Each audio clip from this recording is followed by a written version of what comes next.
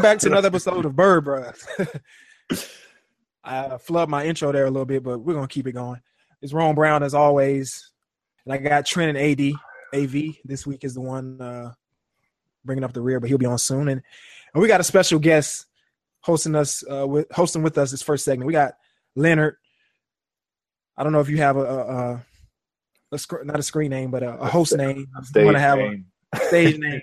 I don't know if you want to go to government, but he's always supporting Bird Bros, man, retweeting our links and hitting us up on Facebook. And he's always been a dope supporter for us, I think, probably since the first season. But how's everybody doing tonight, first off? Can't complain, man. I'm doing well, I'm 3-0. I'm good.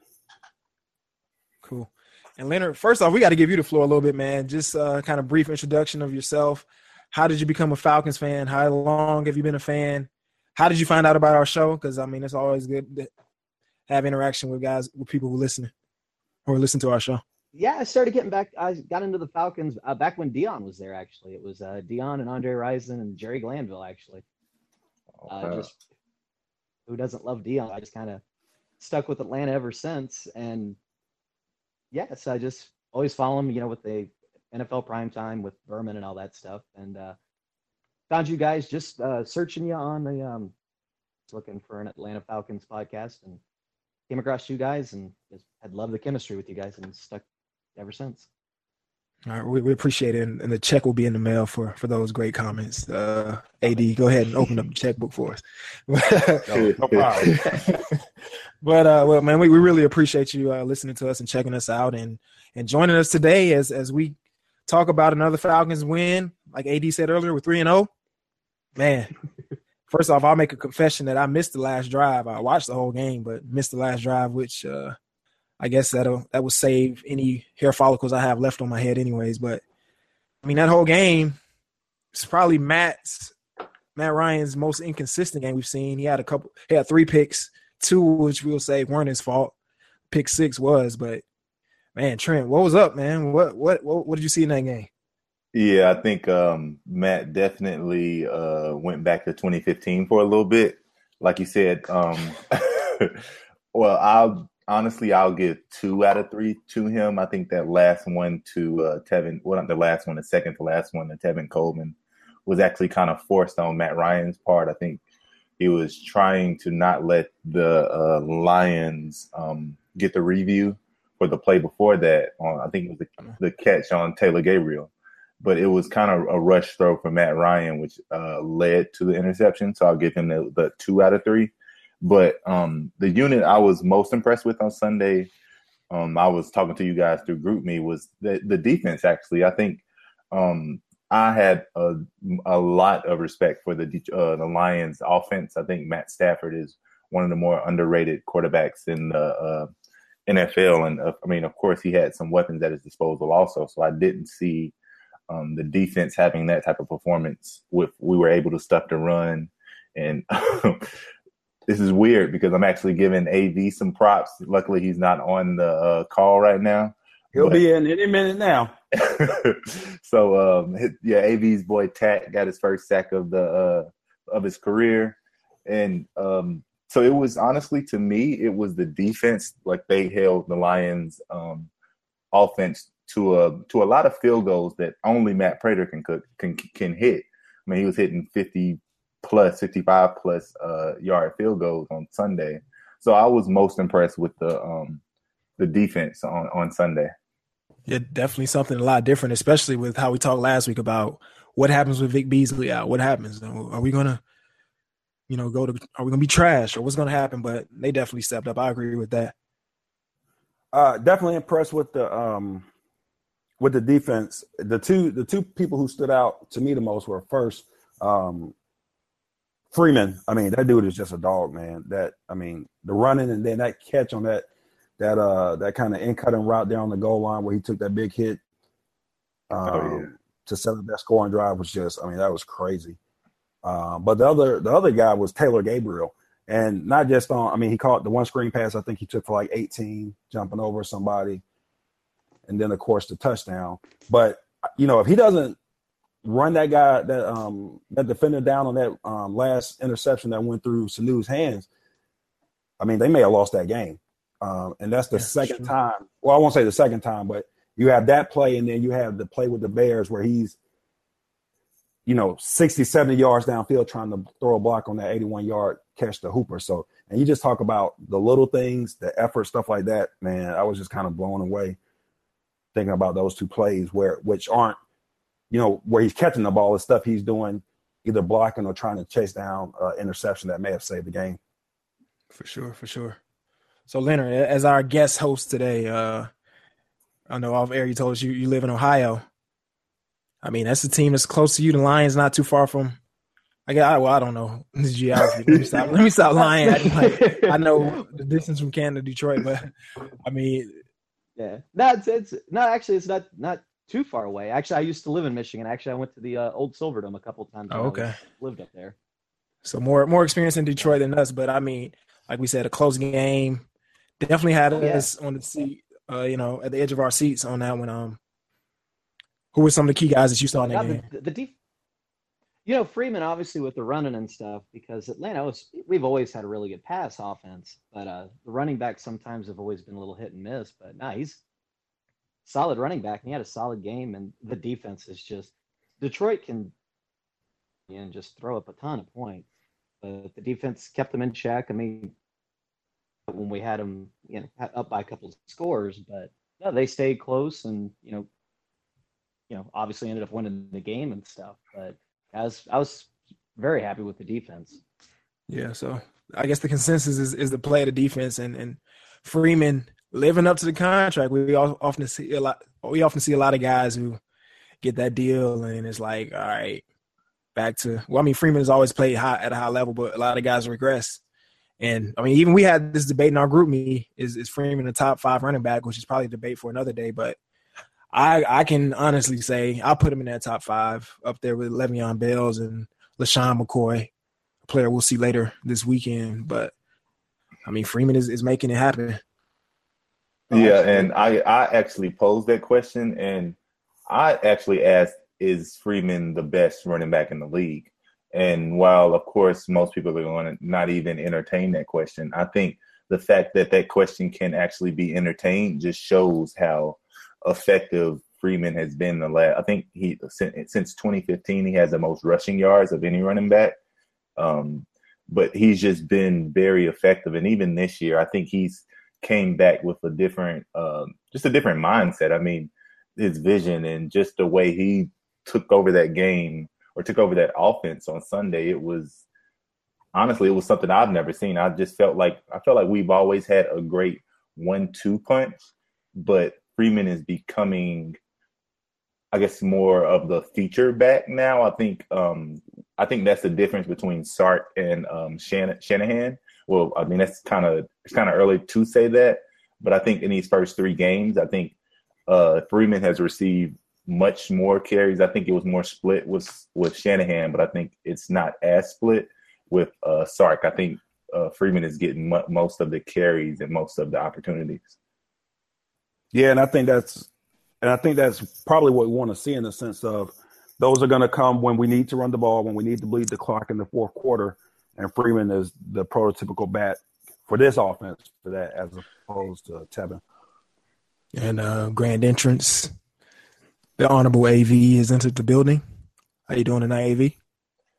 I'm doing well. How you gentlemen doing tonight? Doing good. Good, man. Good. We got our loyal Bird Bruh supporter Leonard also on the podcast with us tonight. Salute. I'm sure he's familiar with all your shenanigans. Okay, what's going on? Hey, how you doing, AV? Yo. All right, so AV, you're in the building now, man. As always, you held down the group me and was keeping us updated, and even got on me when I said I missed the last drive. But I mean, so far the guys have really talked about the defense, man. The defense was a bright spot. There were some low points, but defense shone bright. Your boy Tack got his first career sack, and he's back on social media too. So I guess maybe that has something to do with it. Of course. He was tired of looking at puppies on YouTube. I think that's what he said. Yeah, that was his official reason for getting back. So, Yeah, man. I mean, it was. Defense definitely stepped up. I mean, that's two of the really every week, every game this season has been the defense making plays.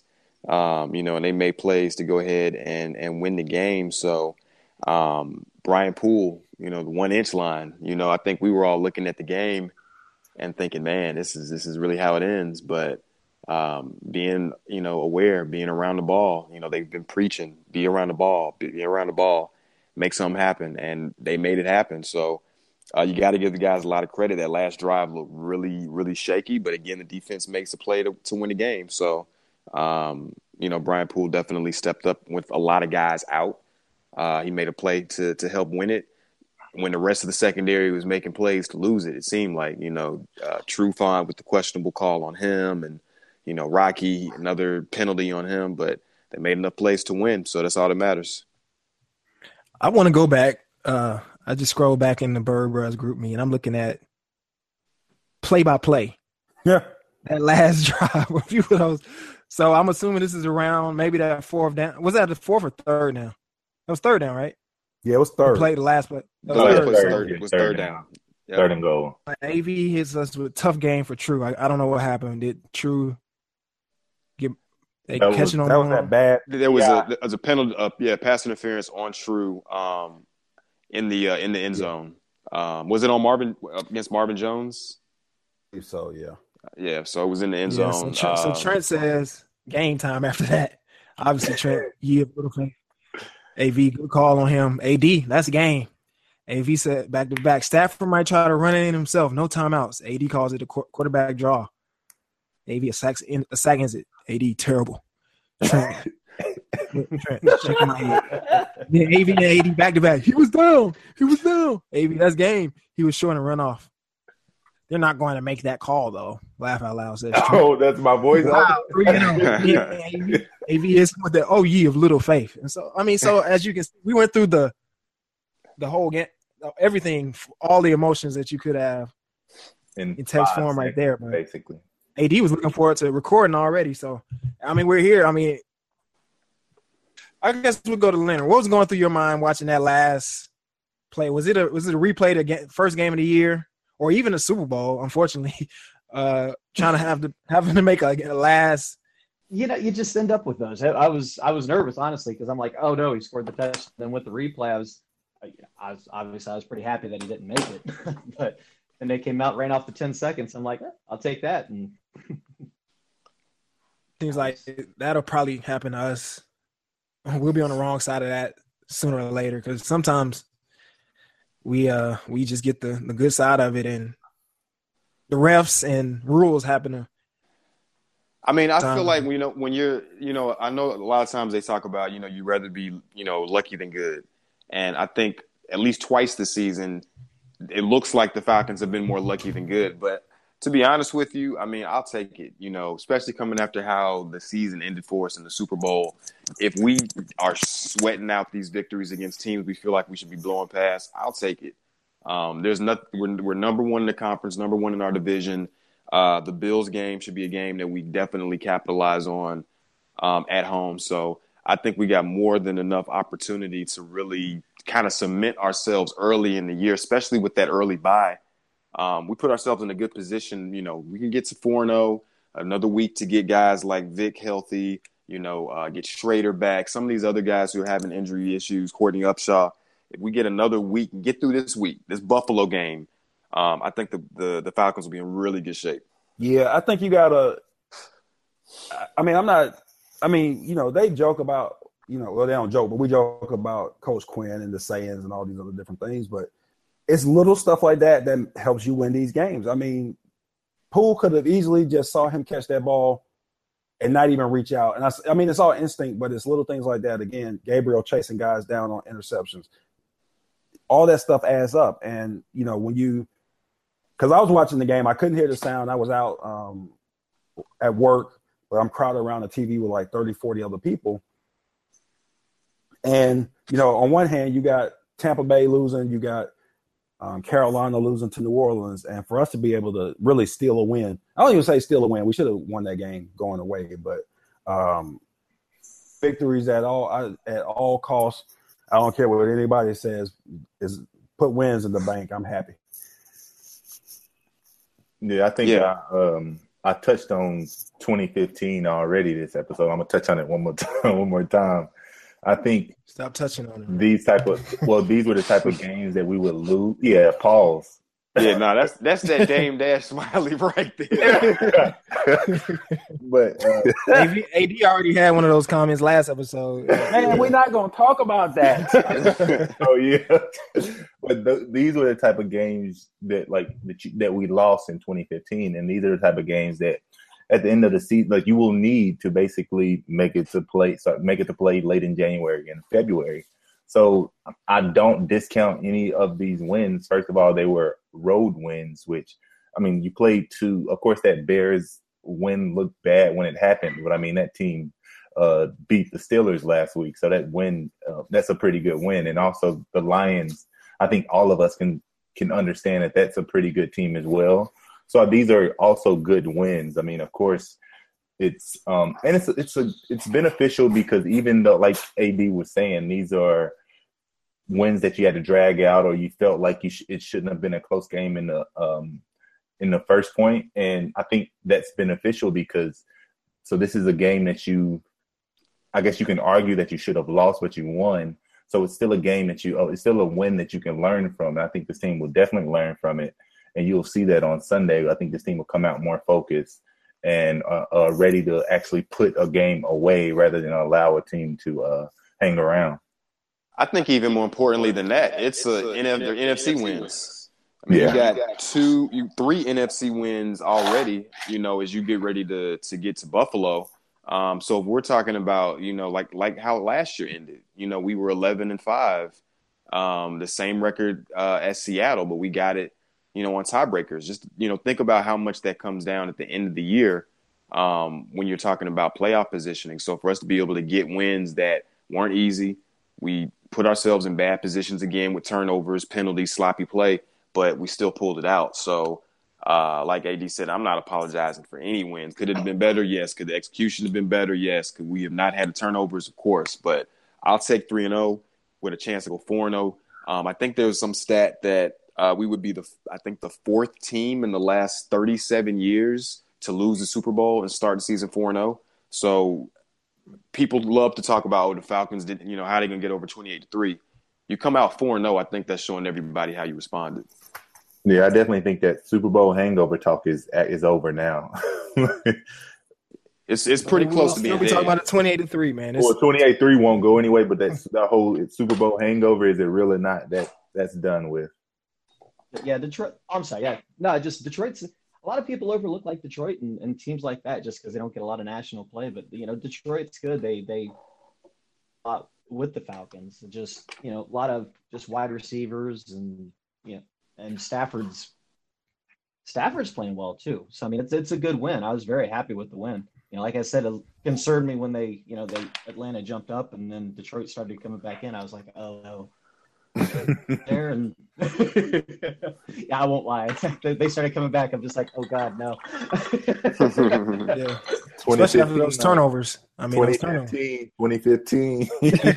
Yeah, that's 2015. Wait. What's the 2015 significance? I'm lost. I know. First, I said 2015. I said Matt Ryan. I think this game he reverted back to 2015. Matt Ryan. I've been referencing 2015 every 5 minutes since then.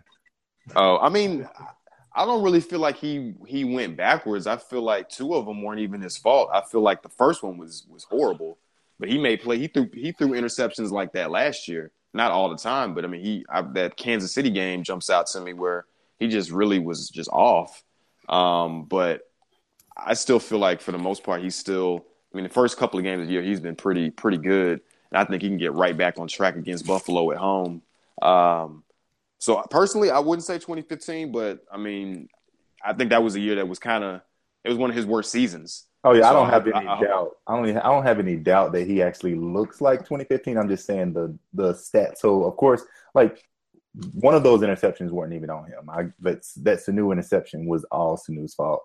But I was just saying 2015 because I think the last time he's had a 2 or 3 interception game was actually 2015 as well.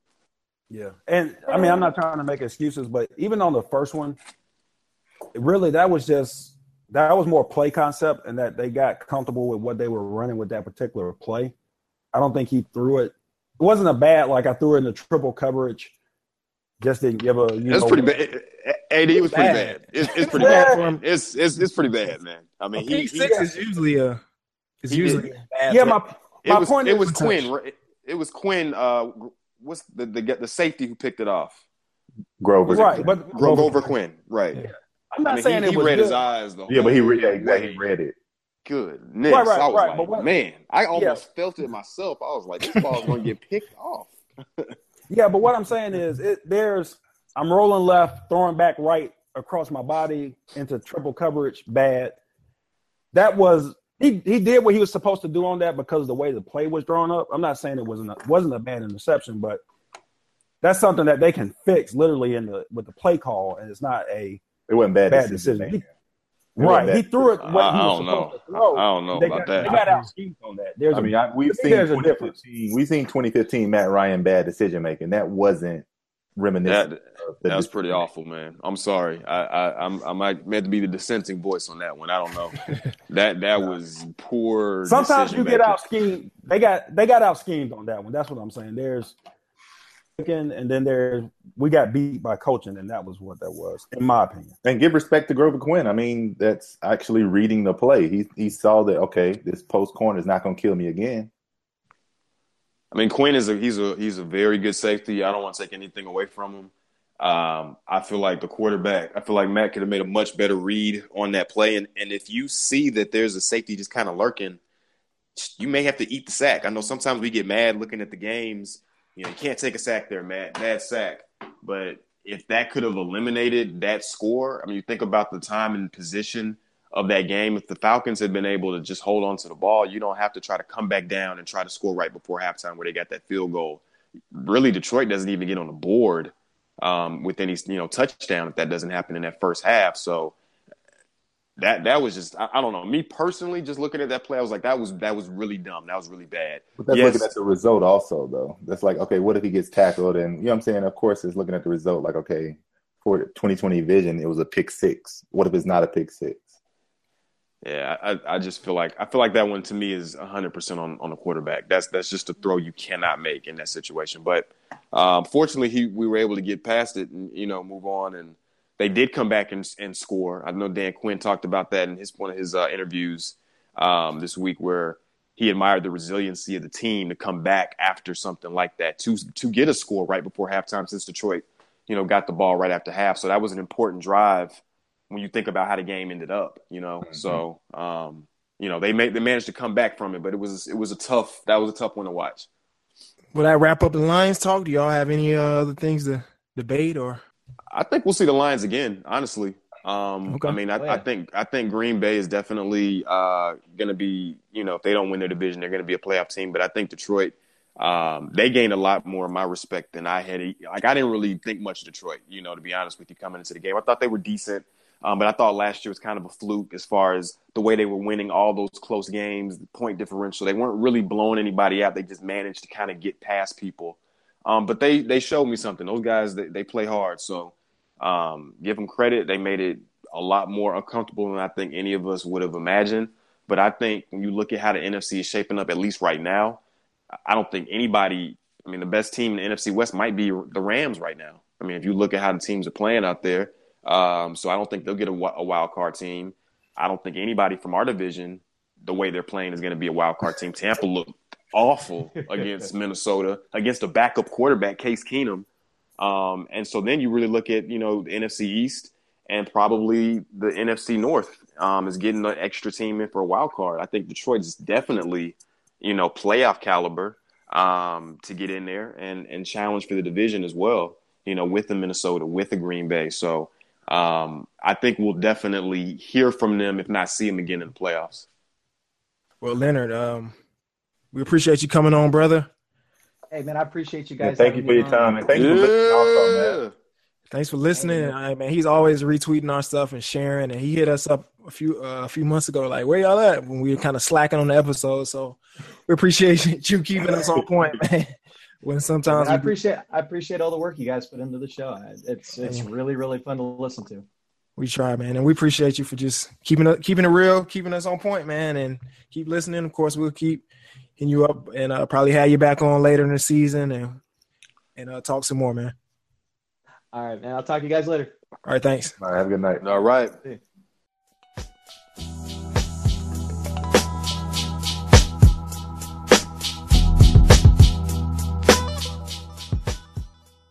All right, fellas. So as we move on, today is April. No, I'm tripping. Today is September 27, 2017. Wow, you went I was like, time. wait a Good. hold on. I bad. was just gonna let you, however you gonna finish it. I was like, all right, whatever you say. Whatever Go you back. say. I had to pull up the little calendar there. September 27, 2017. Today is not only Arthur Blank's birthday, but it's the Reggie Davis Day, right? Reggie Davis. So Reggie Davis Back on the squad. got waived by the Browns, and the Falcons re-signed him to the practice squad. Of course, he's a rookie wide receiver out of UGA, and he was with the team in the preseason, and that somehow became AD's favorite player. I don't know if the UGA connection or what is it. Hey man, dogs, man. Dogs. When you beat the Georgia Bulldog, you're gonna feel a bulldog bite. When you beat the Georgia Bulldog. Yeah, I mean, I'm a huge Dogs fan as well. I'm riding with AD on this one, but I can't. I don't know where it came from. So I've tried to just remain silent and just just support from afar. So I'm glad It was that one of he's those back. It was one of those bad jokes that I knew it was rubbing AB wrong. I was like, man. No, but you see I've been jumping in there little by little, trying to support the movement. So I'm in there now. He needs that chambray. He needs that cheetah chambray, man. Yeah, man. A little gingham action. Every time AD types his name, the last name is all capitalized. Man, autocorrect that now. Anybody I ever type on my phone, work, personal, text, is going to be capital Davis if they were last name Davis. There you go. So now, do you think will Reggie Davis ever dress out? Oh no. No disrespect, but man, because actually that was something I heard on the radio today. They were talking about. Well, it wasn't on the radio; it was on Dan Le Batard's show. They were talking about who's got the best 1-2 combo of wide receivers in the league, and they dismissed the Falcons pretty quick. It was like Julio, and who's the other dude with him? Wow. Sanu? No, not him. And they were like saying Stephon Diggs and Thielen in Minnesota. Wow. Well, No body of work. I think the last time they saw Sanu, though, he had butterfingers, though, so I understand. I mean, but body of work. Of course. I mean, of course, we're talking about a hometown team, but Sanu he's balled out in the league before. I mean, Sanu to me I think I put this in a group text. He's an Anquan Bolden type of guy. I mean, he's tough, physical. He's a big receiver. And they've been putting him in the slot a lot more. Like, there's no nickel cornerback who's going to be able to line up and jam him off the line. I mean, he's going to get whatever he wants pretty much. And he's big enough to take on a safety. He's big enough to really take on a linebacker. I mean, he's a big guy. So, a lot of these guys they're not going to, they don't follow the Falcons enough. They know we have a great offense. They know about Julio. They know about Matt. They know about Freeman. Maybe they know about Coleman, but they don't know about the rest of the guys. A lot of the other guys are unsung compared to our key guys. So I don't expect all the accolades. We just got to get the ship, and everything will be all right. Yeah. See anything? I'm trying to think what else we had in the notes. Briefly, I want to touch on the protests. I know that's been like everywhere. Goodness. I mean, I know Trent. We got another group me that we've been talking about it, and it's crazy. And the Falcons. I mean, even we debated in Burbra's group text about, what will they do after we saw that Mike Tomlin said his team wouldn't come out, and I think AV said they had to do something, right? Right. Yeah. I felt like they had to do something. Why was that? Why did you feel like they had to do something? I felt like they had to do something for a couple reasons. I felt like one, they got called out. I mean, they got called out by the president that if NFL owners should fire these SOBs who are not, standing for our flag. So they got called out on that level. But then I think the precedent that got set, really starting off with the games in London, the Baltimore-Jacksonville game, you saw guys full-fledged demonstrations from the ridiculous to like Ray Lewis. I knew I was about to say his name as you wasn't. That was getting mentioned. So I mean, from guys like that to like guys who legitimately, felt moved by the moment. So I feel like that was one of those moments that you had to be present for. Like you couldn't just. This wasn't just a regular Sunday. You couldn't just have your regular stance. You needed to say something because a lot of people are hurting. A lot of people are feeling what the players are going through, and a lot of people aren't. So you had both sides of it that you really had to kind of delicately dance around. For the Falcons, they had two guys who took a knee. Our starting defensive tackles, Dontari Poe and Grady Jarrett. And Grady actually had an interview this week. He got emotional about it, just about what he stands for, and to be called that, was an embarrassment. So I felt like the Falcons had to do something. I think the arms locking thing, I mean, you're seeing a lot of shows of unity, which I think is good to see.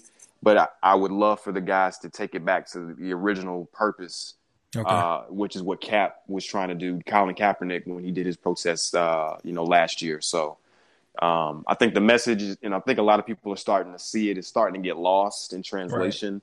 But I think that it was an important moment for the guys who did, want to take a knee, like Poe and Jarrett, and the rest of the guys who did want to do something. I'm glad they did something, but I would have liked to have seen it be a little bit more widespread amongst the team, not just two guys. But I thought we were far apart on this AV, but I guess after hearing you speak your piece and hearing it instead of just seeing the text, I feel like we're closer than I thought we were. But yeah, I mean, my main point is, of course, the message has been co-opted when you're seeing a guy like Ray Lewis, who just a few weeks ago was like, they shouldn't sign Kaepernick. And then you're doing his explanation, man. Don't even bring up that dude. But he's become like more of a caricature / clown in retirement than I ever thought he would. Like, besides the dances and all the emotion and all the extra stuff, he really has become like a caricature of himself now. Like, it's crazy just looking at Ray Lewis, hearing him talk. It's like, what? This guy used to be like one of the most feared linebackers like out ever. And now you think about him, you look at him, you're just like, this guy's a joke. Like, for what he stands for, what he does, like on the sidelines now, it's crazy. I think he's an example of how like some football players don't know themselves outside, outside of football. So it's a point of like, I'm guessing he's just trying to deal with the person he is, or trying to actually learn who he is. Because I think he has issues with just self identity. But I think my issue with the kneeling or hand, like doing all of whatever it was, sign of unity on Sunday, is that you have these owners who are, I guess they're trying to stand against Trump, but they also supported him in the past, or supported him through his campaign. So it's kind of like, so whose side are you really on, or what is this really about? Is this about protecting the shield? Is this about Colin Kaepernick? Like, that's the thing. Like, I guess both of you guys were saying how the message has been co-opted, and I definitely feel like the NFL is distancing themselves from Colin Kaepernick and making this all about the shield, which is why you have guys or owners like the Jaguars owner, I can't even think of his name right now. Shad Khan, who was one of, like, these guys have donated money to Donald Trump, or even like a Rex Ryan, where I didn't know who this guy was. I actually supported this guy, but now he's just talking ridiculous. Like, no, he's shown us who he was from day one. But now you have owners that want to stand with your players because, now it's affecting the shield. I just think that's a big issue. Or even how the Sports Illustrated cover has a picture of the guys, of Roger Goodell and some NFL players Steph Curry, actually. I think Steph Curry's when he's locking arms with. Exactly. And Candace Parker. Why is Candace Parker on there? But I think WNBA might have done some things. Yeah, they did. But at the same time, Colin Kaepernick is nowhere to be found on that cover. So I read the Sports Illustrated. They had a response to all the criticism, and they said that they were trying to make the cover reflective of the new voices in the conversation. So that's why they didn't. That new voice. That's the actual quote. They said that's why they didn't. You don't see Kaepernick because they feel like Kaepernick is still, his presence is obviously everywhere. So they didn't want to, I guess, be redundant with the message. So if you buy that, I so they cut out. They cut out the. I'm sorry. They cut out the whole. I mean, this is nonsense. But that goes back to my whole. I just feel like it's not genuine. It's more about the shield than it is about equality or police brutality or anything. It's more about protecting the shield, and I just can't agree with that. That's all it's about. Trump is messing with the money. Period. Point blank. That's all this is about. And don't Jerry Jones. Oh man, have y'all seen that video? Yeah, he turned this damn thing into. Yeah. And I think they kneeled before the anthem, and then when the anthem came on, they stood up. They stood. Yeah, right. Unbelievable. Yeah, unbelievable. I watched that. We're in agreement on this one. Yeah, I watched that in disbelief. Like, wow. And they took all the shots. You could just see Jerry Jones. Like, he was the freedom fighter. Like, he was the main one who was Get me on camera, dog. Oh yeah, he's the symbol of equality and hope and justice. Like, it's a joke.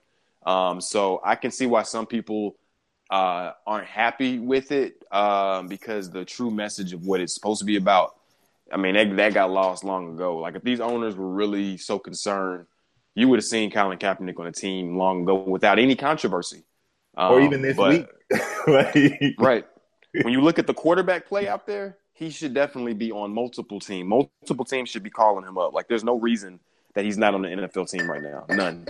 And you know what? I think all of this, I mean, if the coaches and the owners would have simply, by trying to quell the protests, the arguments, or whatever, they made it worse. They exacerbated the situation when, of course, I mean, from the get-go, a service member was like, it's probably better to kneel than to sit on the sideline. He did that.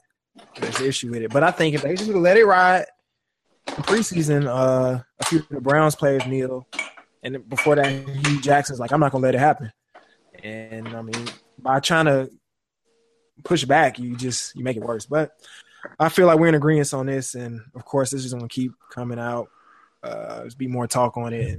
And a lot of people won't understand the issue. I mean, too many people the weirdest thing to me is seeing people burn jerseys and season tickets. I'm like, bro, you could have flipped some. Well, I don't know. He's a Colts fan. They probably not gonna get much for those season tickets. They need to burn that trash.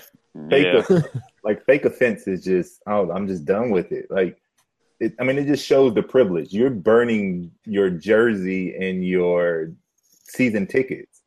The reason Kaepernick was kneeling was because people are getting killed. Like, where is the similarity in the two? Did they burn the jersey when their owner was getting caught with prescription drugs he didn't have a prescription for? Exactly. Or their tickets? I mean, you got a base head owner. Yeah, I mean, the selective outrage is infuriating. You know, if you really think about it. So. I mean, it's just one of those things you just think about.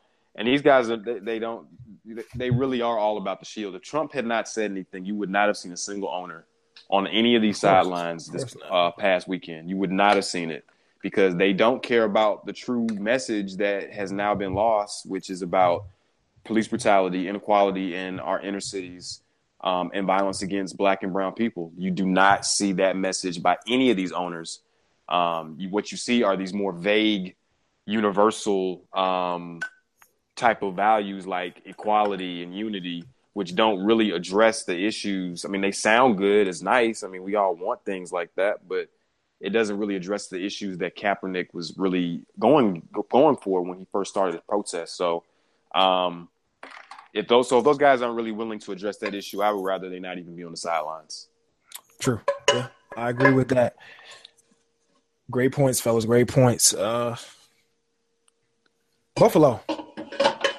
This will be the first time the Falcons see somebody cooking, whipping up some good food over Hey, there. man, I'm always I'm about about to say- whipping something, man. You already know, man. Let's go. But we had the wing RV. conversation. We had the wing conversation a week too early. We should have. Send your boy a plate down to Texas, man. We don't got no good soul food where I'm at, so. I heard y'all got like some bootleg wings or something. Like that's the only thing y'all got down there. Man, we got some good actually Tex-Mex, but that's a whole nother discussion. I don't know. I mean, Trent's coming down this way in a few weeks. Check out some good Big 12 Find football. some spots for me. Yeah, I got you, dog. I got you. But we got Buffalo coming to Atlanta on Sunday. I think this will be a unique challenge for the Falcons just because it's the first time we see a solid running back. The Bears had a good two-headed monster with Jordan Howard and Tariq Cohen, who Trent and I are familiar with because he tortured he really didn't torture, but he put up some numbers against our alma mater.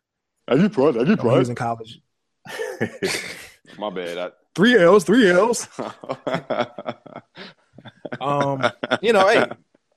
the Bills have Shady McCoy, a guy who we talked about earlier is one of the top 5 backs. Tyrod Taylor may bring some unique challenges just because of his mobility. We face Aaron Rodgers, and he can horizontally make things happen, extend plays, but actually getting down the field is a guy like Tyrod Taylor. This will be a good test for that re-engineered or defense missing Vic Beasley when it comes to getting pressure and containment. Would you also? Yeah. I mean. You got it. Yeah. I mean, it'll be an interesting matchup. You think about, Tyrod Taylor's been one of those guys. He's been up and down his entire career, especially in Buffalo. So it'll be a unique challenge. I think this game is only close if the Falcons allow it to be close. If we allow, them to have the type of opportunities with turnovers, sloppy play, penalties. Then it could be tough. I mean, they've got talent, along their defensive front. Whether you think about guys like Shaq Lawson, and some of the other guys they have who can wreak havoc. I mean, they played a great game against Denver last week at home, getting that win. So it's not going to be easy. I mean, I think that's what maybe the first 3 weeks of the season have taught us.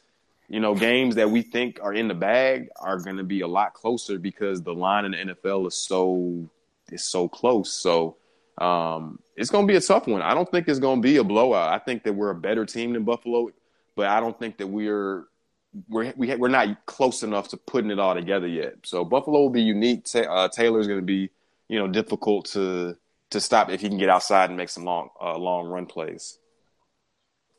Yeah, I think one of the things that plagued our defense over the years has been quarterbacks that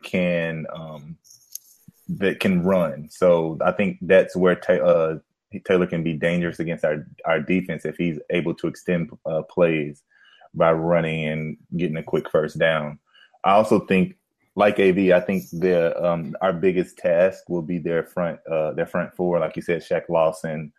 Jerry Hughes. I mean, he had a crazy game against the Panthers, I think a couple weeks ago. And you have Shaq Lawson and Marcel Darius. Those guys can actually create some havoc across the for our offensive line. And I haven't heard about Ryan Shader yet. I think he's still in concussion protocol. So he's still in there. So I hope something changes within these next 2 days. But if not, if we're missing him again, then that can be a tough task for our offensive line. So that's my biggest worry would be their front four.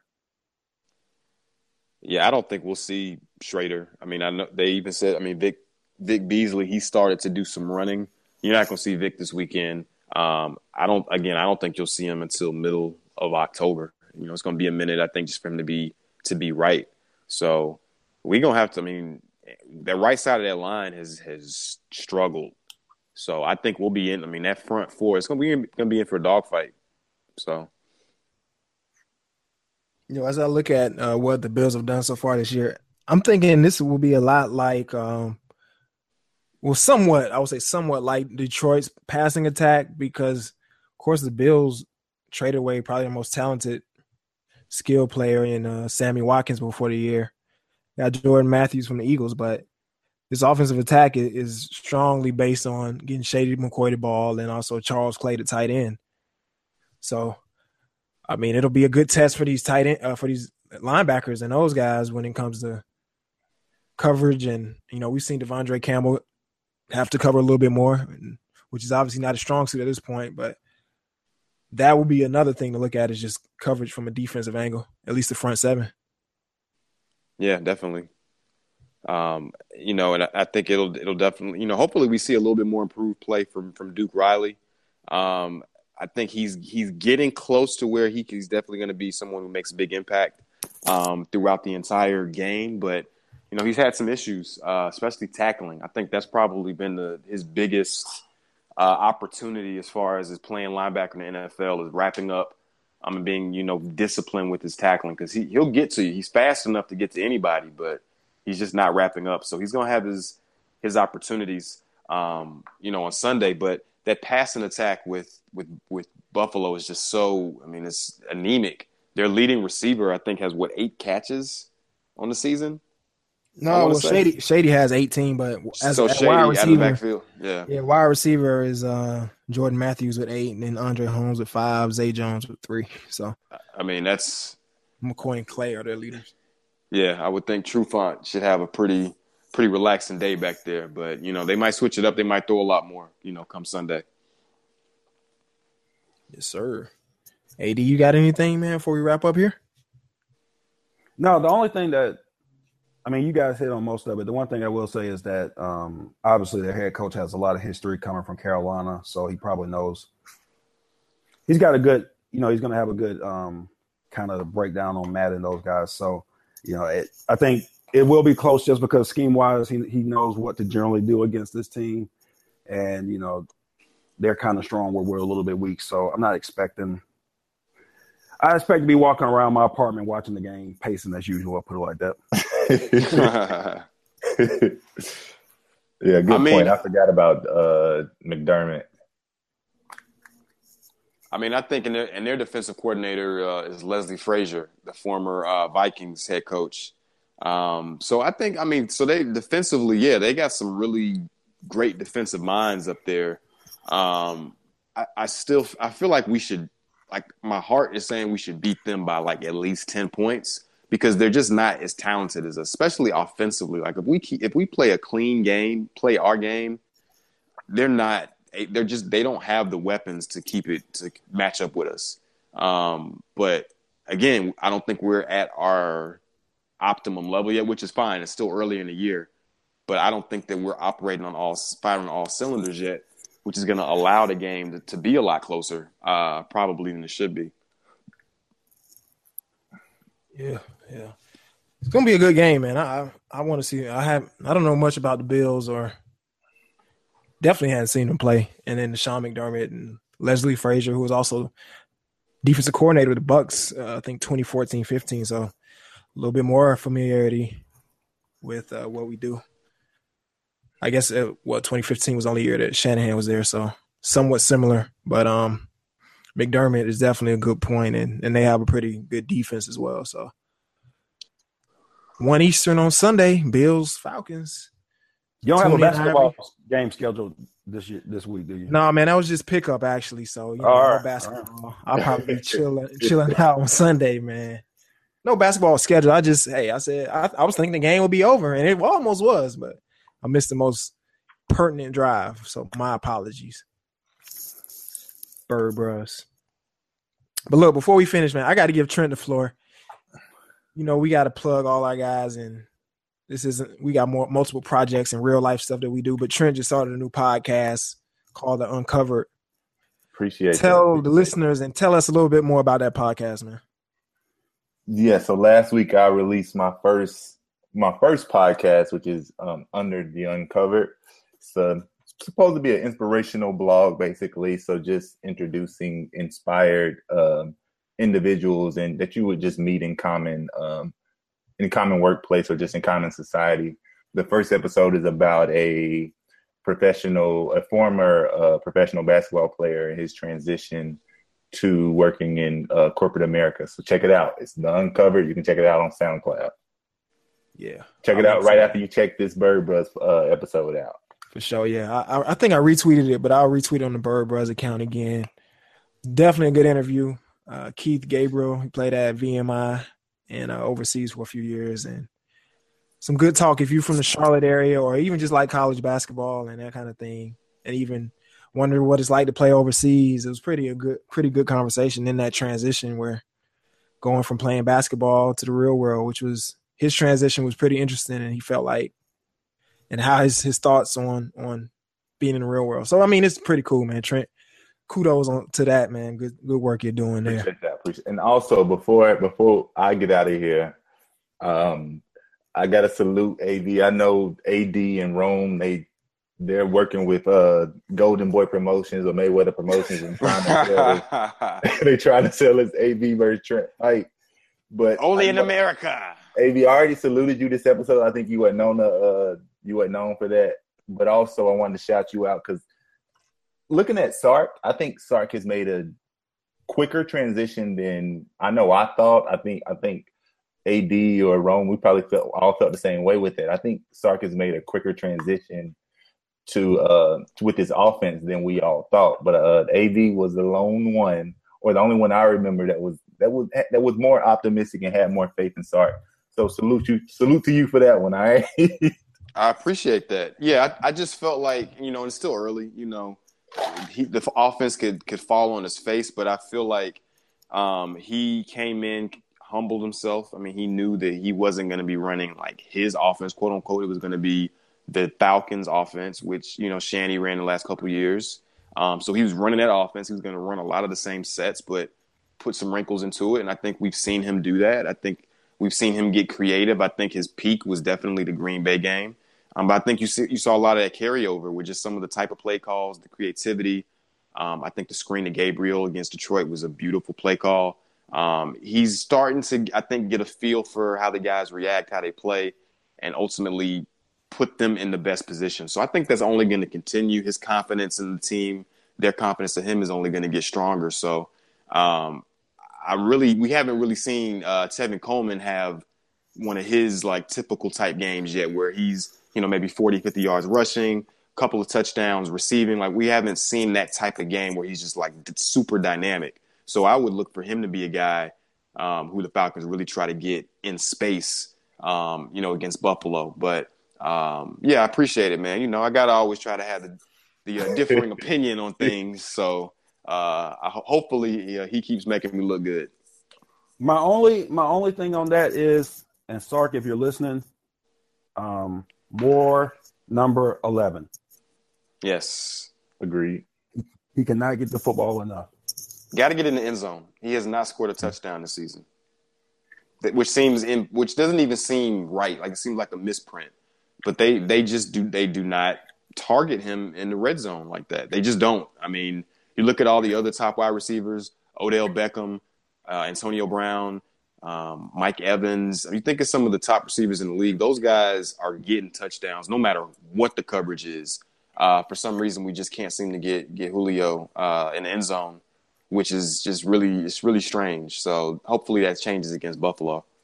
Yeah, I think that goes to, I guess the differences that I see in between Sark and Shanahan is surprisingly Sark runs the ball more than Shanahan did. And also he uses Freeman more, because you were speaking on how Tevin Coleman hasn't had a Tevin Coleman game. But I think that's because Sark is giving more carries and more opportunities to Freeman than he is to Tevin. So I think Sark actually runs the ball more than Shanahan, and he does it when we're in that red zone, which is why you don't like Matt Ryan doesn't have a lot of touchdown passes at all. I mean, you talk about Julio Jones, but Matt Ryan isn't. Both of those guys are on my fantasy squad, and their numbers haven't. The numbers for both of them really haven't been that. Now we get to inspiring. I think Matt had he has 3 total touchdown passes, 4, 5. I mean, he doesn't have a bunch through 3 games. So, they got to find a way to get the ball through the air. But yeah, I agree. There's definitely more of an emphasis on the run game with Freeman, and really trying to push it, trying to really up front be as physical as possible. But I'd like to see them get it to some more of their playmakers a little bit more. Get Julio in the end zone. Get some tough first downs. Where's Austin Hooper? Get him more involved. I mean, he had, he was the hero of game one. I mean, that was only off of really one catch. He only had 2 catches for the game. So some of our top guys in this offense still have not really gotten the ball yet. So hopefully against Buffalo, we can get everybody involved and get a big win. Yes, sir. I agree with that. Let's get a big win. I will watch every minute. I'll have my snacks. I'll have my food, my healthy food. And I'll be eating and watching the game. Okay. For sure. Will Bird Bros. Until next time. Let's get a W. Peace. Peace. Deuces.